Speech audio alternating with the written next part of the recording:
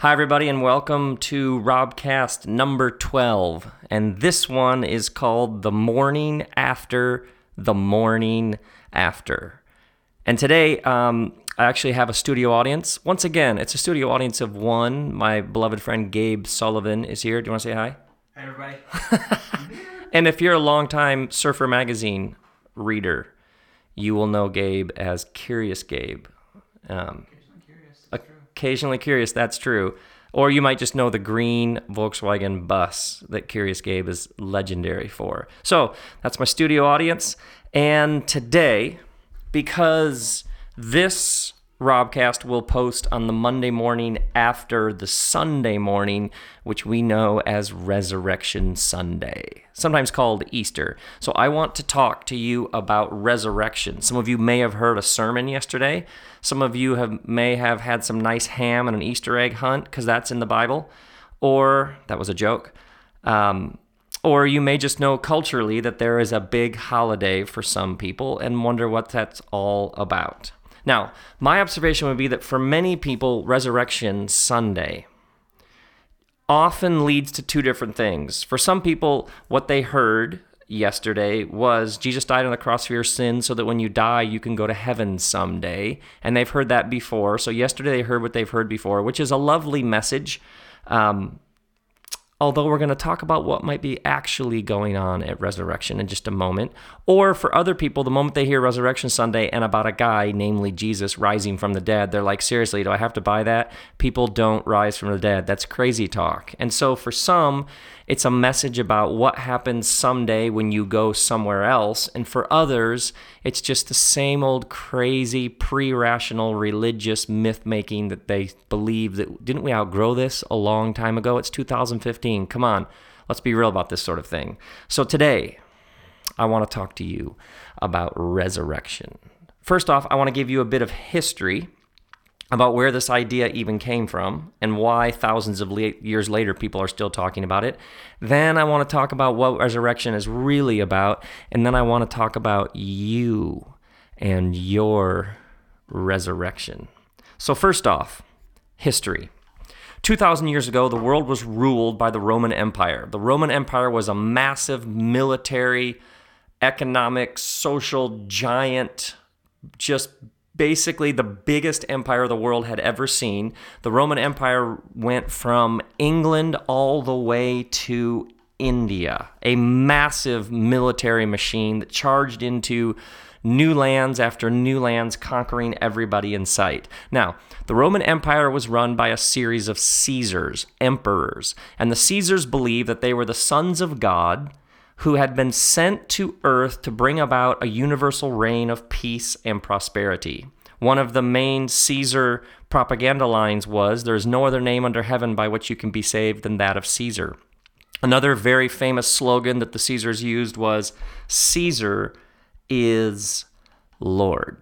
So what would happen is the Roman Empire, the most impressive military machine the world had ever seen, would march into your province and they would say, "Confess Caesar is Lord." If you said, "Okay, Caesar is Lord," then you would become, your area would become part of the Roman Empire. You would begin paying taxes to Caesar, to the Roman Empire, and then the Caesar would take those taxes that you are now paying and use it to make a bigger army to go conquer more lands.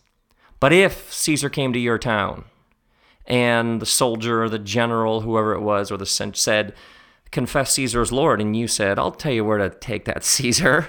Tell Caesar to bug off," they would say, "Oh." And then they would take you, and they had a specific form of punishment because they had to show people what happens if you defy the empire. And the Romans had taken this idea from the Persians and a couple of others, and they had perfected a way to keep people in the most amount of pain without dying. Because if you kill someone right away for defying your empire, it doesn't really make the point you're trying to make. But if you keep them alive too long and they're not in enough pain, well, then that isn't really that useful for what you're trying to do. And so they had this thing called an execution stake.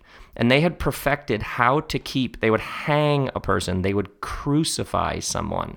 They had perfected the art of keeping somebody alive in the most amount of excruciating pain, and they would put one of those execution stakes right near the main thoroughfare of town because they wanted everybody to see this is what happens if you don't submit to Caesar.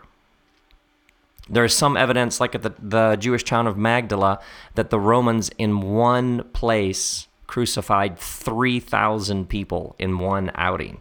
By the way, Mary Magdalene was from Magdala. So there were people living in the first century who had seen mass crucifixions of several thousand people at a time, because this is what happens if you defy Caesar. And so the empire grew and grew and grew and grew. Now, 2,000 years ago, a movement started in the corner of this massive global empire. A group of people kept insisting that their leader, their rabbi, a man named Jesus from Nazareth, had been crucified by the empire, but had risen from the dead. They actually took Roman military propaganda and used it for their own purposes. So they would say, there's no other name under heaven by which people can be saved than that of Jesus. And they would have gatherings where they would have bread, because Caesar gave out bread as a way of saying, look, I provide even your meal, because food coming from the earth is the greatest source of provision, people. And so Caesar had bread that he would give the masses as a way of saying, see, I provide for you. And so these first Christians would take bread and wine, which also connected for many of them with their Jewish tradition, and they would have meals. They called them agape feasts, agape meals, love meals, where they would remember their Jesus, who they believe had been crucified by the Romans and who had risen from the dead. And so this was the question, if you were a good Roman, is you would say to these Christians, look what Caesar has done. And these Christians had a phrase they would use. They would say, Jesus is Lord, which was a terribly loaded, dangerous, subversive things to say, because everybody knows Caesar is Lord, and if you defy Caesar, you die. That's how the world works. Remember, the Caesars believed they were the sons of God brought to earth to bring about a universal reign of peace and prosperity. And so I would argue, yeah, it is peace, depending on which end of the sword you are on. And so the Romans crushed everybody in sight because, of course, Caesar is Lord. Now, let's say you have a friend, a follower of this Jesus, and you say to them, what has your Jesus done? Look at the world Caesar is making. What has your Jesus done other than get crucified? Here's what you might say. You might say, how about you come with me this Sunday, this Thursday night? We're having one of our meals, one of our love meals. And here's what we do. We gather around a table, and we're from all backgrounds, Romans, Greeks, Jews, Gentiles, free, not free, people of all ages, men, women. It's a random lot of people. We gather around a table. We put some bread and wine in the middle of the table to remember this Jesus whose body was broken and blood was poured out. But before we eat, we go around and we make sure that all the single moms have their rent paid. We make sure that everybody who doesn't have a way to get out, maybe because of an illness, and get food, that someone's going to bring them some food. We make sure that everyone's practical needs are met. And we make sure that those who have way more than enough feel free to share with those who don't have enough. And we do this because we believe Jesus is Lord. And we believe there's a whole new way to be human. So maybe you'd invite your friend, and when you and a friend were walking home that night, you would say to them, so who do you think is making a better world, Caesar or Jesus? Is the world made better through coercive, crushing military violence where you destroy everybody in your path who doesn't submit to you? Is the world made better through coercive military violence, or is the world made better through sacrificial love? This was the question the first Christians asked their very Roman world. Who's making a better world? Caesar or Jesus? Or to put it another way, who do you believe is Lord? Caesar or Jesus? Now, a couple of massive implications that came with this. First and foremost, when Jesus then and these first Christian, and by the way, a number of people didn't believe in resurrection. And then because of the Jesus story, all of a sudden, lots and lots and lots of people believed in resurrection. That doesn't happen in human history. Large numbers of people at a sort of sociological level, large numbers of people don't suddenly start believing something different.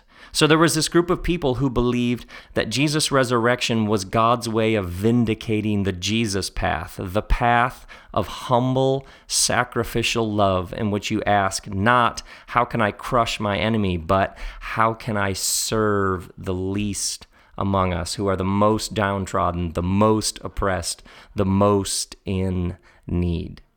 And so what the resurrection said is that all oppressive power and brutal regimes are in fact temporary. That there is a power in the world greater than the bully. That there is a power at work greater than the brutal dictator who crushes everybody in sight. See, resurrection was hope for everybody everywhere who's got the boot of an empire on their neck. Resurrection was hope for everybody everywhere who there is a powerful regime who is holding them down. Can you see why people living in wealthy, triumphant empires might miss the power of this story? So you ask a lot of people, especially modern Christians living in the Western world, what resurrection is about. And a lot of them will say, well, resurrection is about Jesus forgiving you of your sins, which makes the whole thing about you.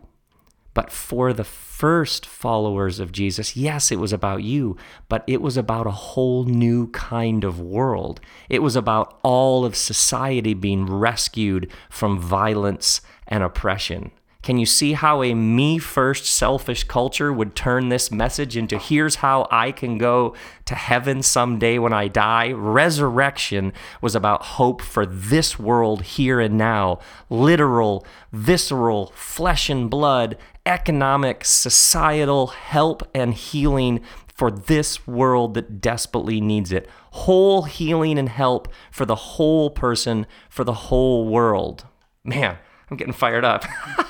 Do you see how this message for very wealthy, affluent people might lose some of its power? This is the original rage against the machine. This is the original protest message. This says that everybody everywhere who's been held down, kicked to the edge, marginalized, had your dignity robbed, there is hope for you. These first followers of Jesus said, Jesus' resurrection is God's vindication that the way of Jesus, the way of sacrificial love, is a better way than the way of oppressive violence. You know why? Because resurrection says it's good to be human. Oftentimes with resurrection, people talk about how it has to be a bodily resurrection, and that's an awesome idea. Here's why. Because resurrection is about affirmation of the body. For many people, their fundamental framework of spirituality and religion was escape. Many people were taught your body is bad, your desires are bad, your urges are bad, the world is bad, anything physical is bad. And so essentially then their message, their Jesus message, their gospel was you got to escape out of this world, escape out of the body, escape out of the physical, and get to some other higher realm where you leave that stuff behind. But it's good to be human. The Jesus story is about incarnation, and incarnation is the radical idea that the divine and the human can exist in the same place, a human body. It's the ultimate affirmation that it's okay and it's beautiful to be alive and to be here and to be now. See, resurrection says There's always hope for the oppressed because there's always hope for this world. It's whole healing and help for the whole person, for the whole world, because everything is connected. Resurrection isn't just about you being rescued from everything you need to be rescued from. It's about the whole thing being rescued. This is why those first gospel writers were always connecting. Like when Mary sees Jesus on resurrection morning and she thinks he's the gardener. Of course, for a good Jew, the story begins in a garden. A garden is where everything falls apart in the Jewish story. And so a garden is where he rises from the dead to begin a new creation. There's a whole new world bursting forth right in the midst of this one. See, resurrection isn't just affirmation that it's good to be human. Resurrection is affirmation of all of creation. It speaks to the inherent goodness of the material world. It's about laughter and wine and sunshine and sex and surfing and trees and flowers and birds and lying flat on your back in the grass in your backyard staring at the clouds in the sky. It's about holding that new vinyl, that record in your hands as you put it down on the turntable for the first time. Resurrection is an affirmation of the sweat, the dirt, the blood, all of the grittiness that we know to be human life. This book begins, this story, this faith, this tradition begins with the divine who announces that it's all good. And resurrection is the resounding climactic announcement that it's still good. It's worth being restored. It's worth being renewed. It's worth being reconciled. Do not let that preacher tell you that resurrection is just about your soul. It's about your skin. It's about your spirit. It's about your society. It's about your school.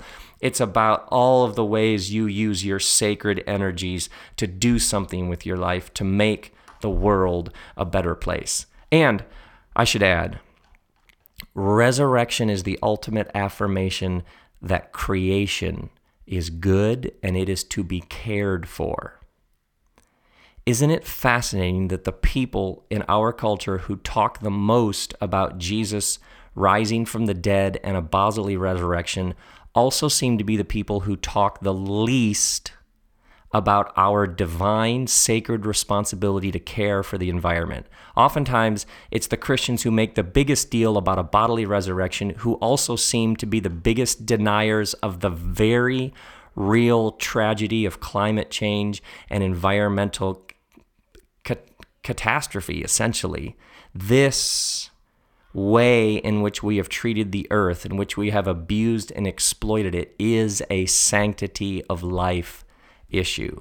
Jesus dies and resurrected to save us and to save our world and to save us from all of the ways that we have abused and exploited this precious, sacred, exotic creation that God announces is good. Resurrection is about our connection with the soil. It's about the food co-op. It's about those who are hungry. It's about those who are being trafficked, being rescued from it. It's about those who just need a small business loan so they can make something of their life. Resurrection is an affirmation that this world is good. It's good to be human. It's good to have a body. It's an affirmation of yes to all that you know hums in your bones about what life is and what it's all about. Do not let somebody shrink resurrection down to a nice little selfish doctrine that can fit in your glove compartment. This is about the cosmos being healed and everything restored and renewed to the beautiful place you know it's always meant to be. Now, let's talk about you and your resurrection. When someone wrongs you, when they betray you, when they act towards you violently, whether with words, whether their gossip, with their look, with their contempt, maybe even physically, whatever it is, when someone wrongs you, everything within us wants to get revenge, right? So what we do, because we want to get back, they say something about us, we want to say something back. If you're like me, everything within you says, I'll show you who you're messing with.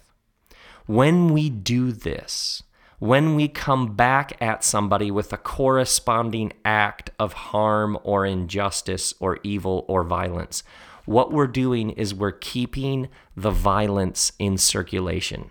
They did that to us, so then we do something back to them, so then they do it back to us.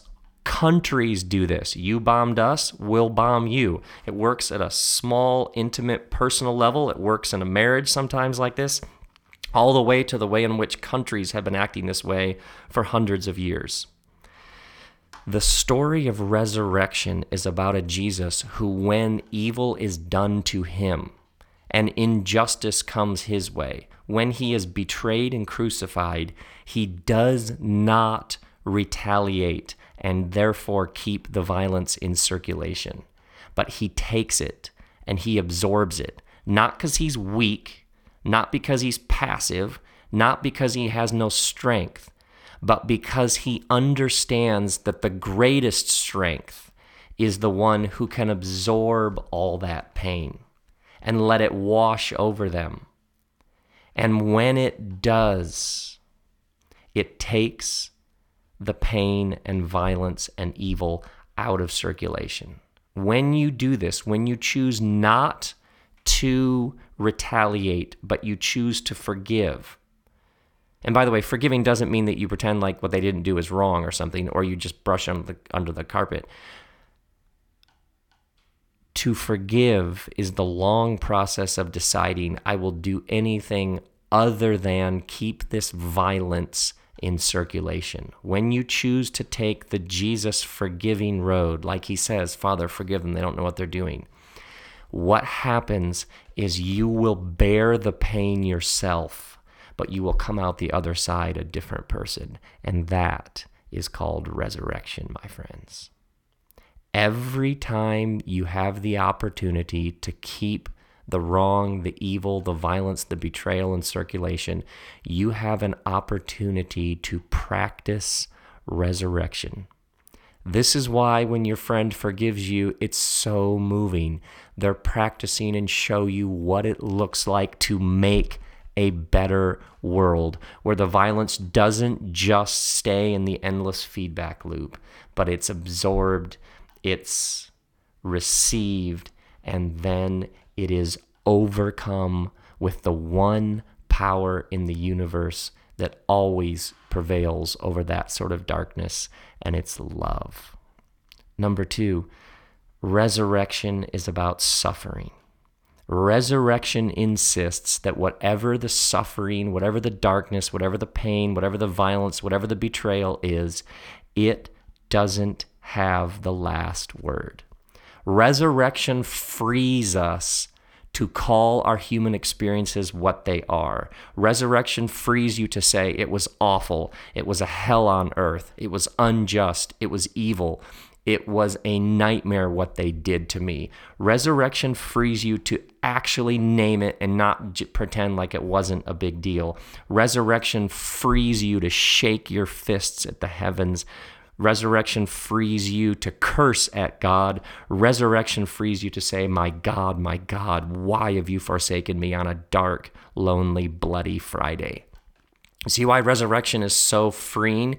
Because you can live in the pain and acknowledge the pain and call it the pain and shout against the pain and sing against the pain, because resurrection insists that whatever that is, it doesn't have the last word. What is that kind of faith like?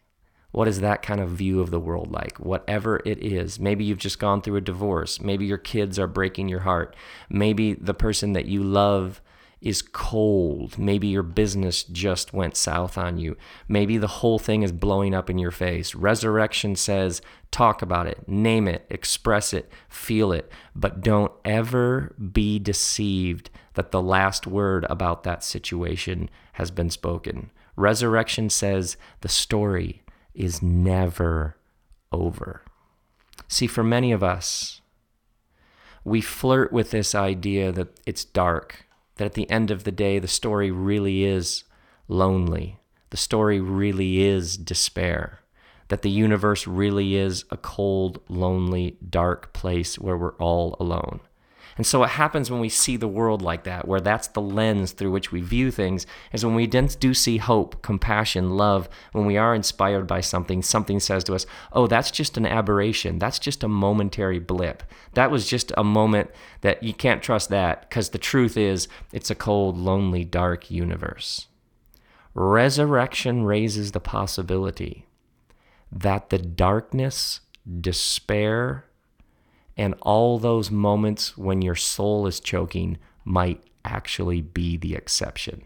Those might actually be the aberration, and light and hope and love might be the resounding bass note that rumbles underneath it all.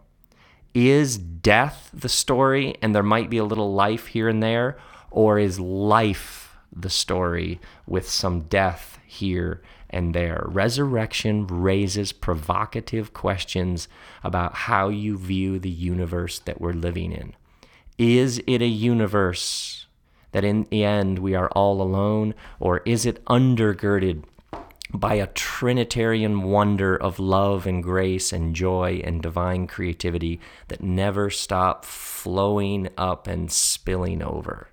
That is the question resurrection asks. Now, perhaps you're hearing all this and you're like, yeah, but did a dude raise from the dead? Because that stuff doesn't happen. Great question. One final thought. We're living in the midst of a quantum revolution. The past 100 years, the past 110 years have brought about an astonishing number of discoveries about how the universe actually works. And what we've discovered from the work of Max Planck and Niels Bohr, and a number of pioneering quantum physicists and their friendships with Albert Einstein, was that there is something called atoms. Atoms are very small, little packets and relationships of energy that are actually sort of the building blocks of all of matter. And what they've discovered is that at a subatomic level, there are these particles that make up atoms, and atoms make up everything we know to be everything. That the universe at its core is a relationship of energy. And what they've discovered at the subatomic level is that there are subatomic particles. There are particles that can exist, the same one particle can exist in two different places. They've also discovered subatomic particles that can disappear in point A and appear in point B without traveling the distance in between. They've also discovered subatomic particles that when they're bonded and then separated, they are aware of what the other one is doing without any communication in between them. The cells in your body, 300 million is it every minute?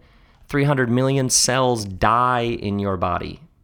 But your body also produces in that same minute another several hundred million cells to replace them. So constantly your body, which is made of about 7 billion atoms, which are relationships of energy that do very, very bizarre things. Those atoms make molecules, those molecules make cells, and those cells that make you are constantly dying. They are hardwired, coded to make more of you, and yet they're dying, and your body is producing new cells that somehow know how to keep being you. But they don't keep being you of a second ago.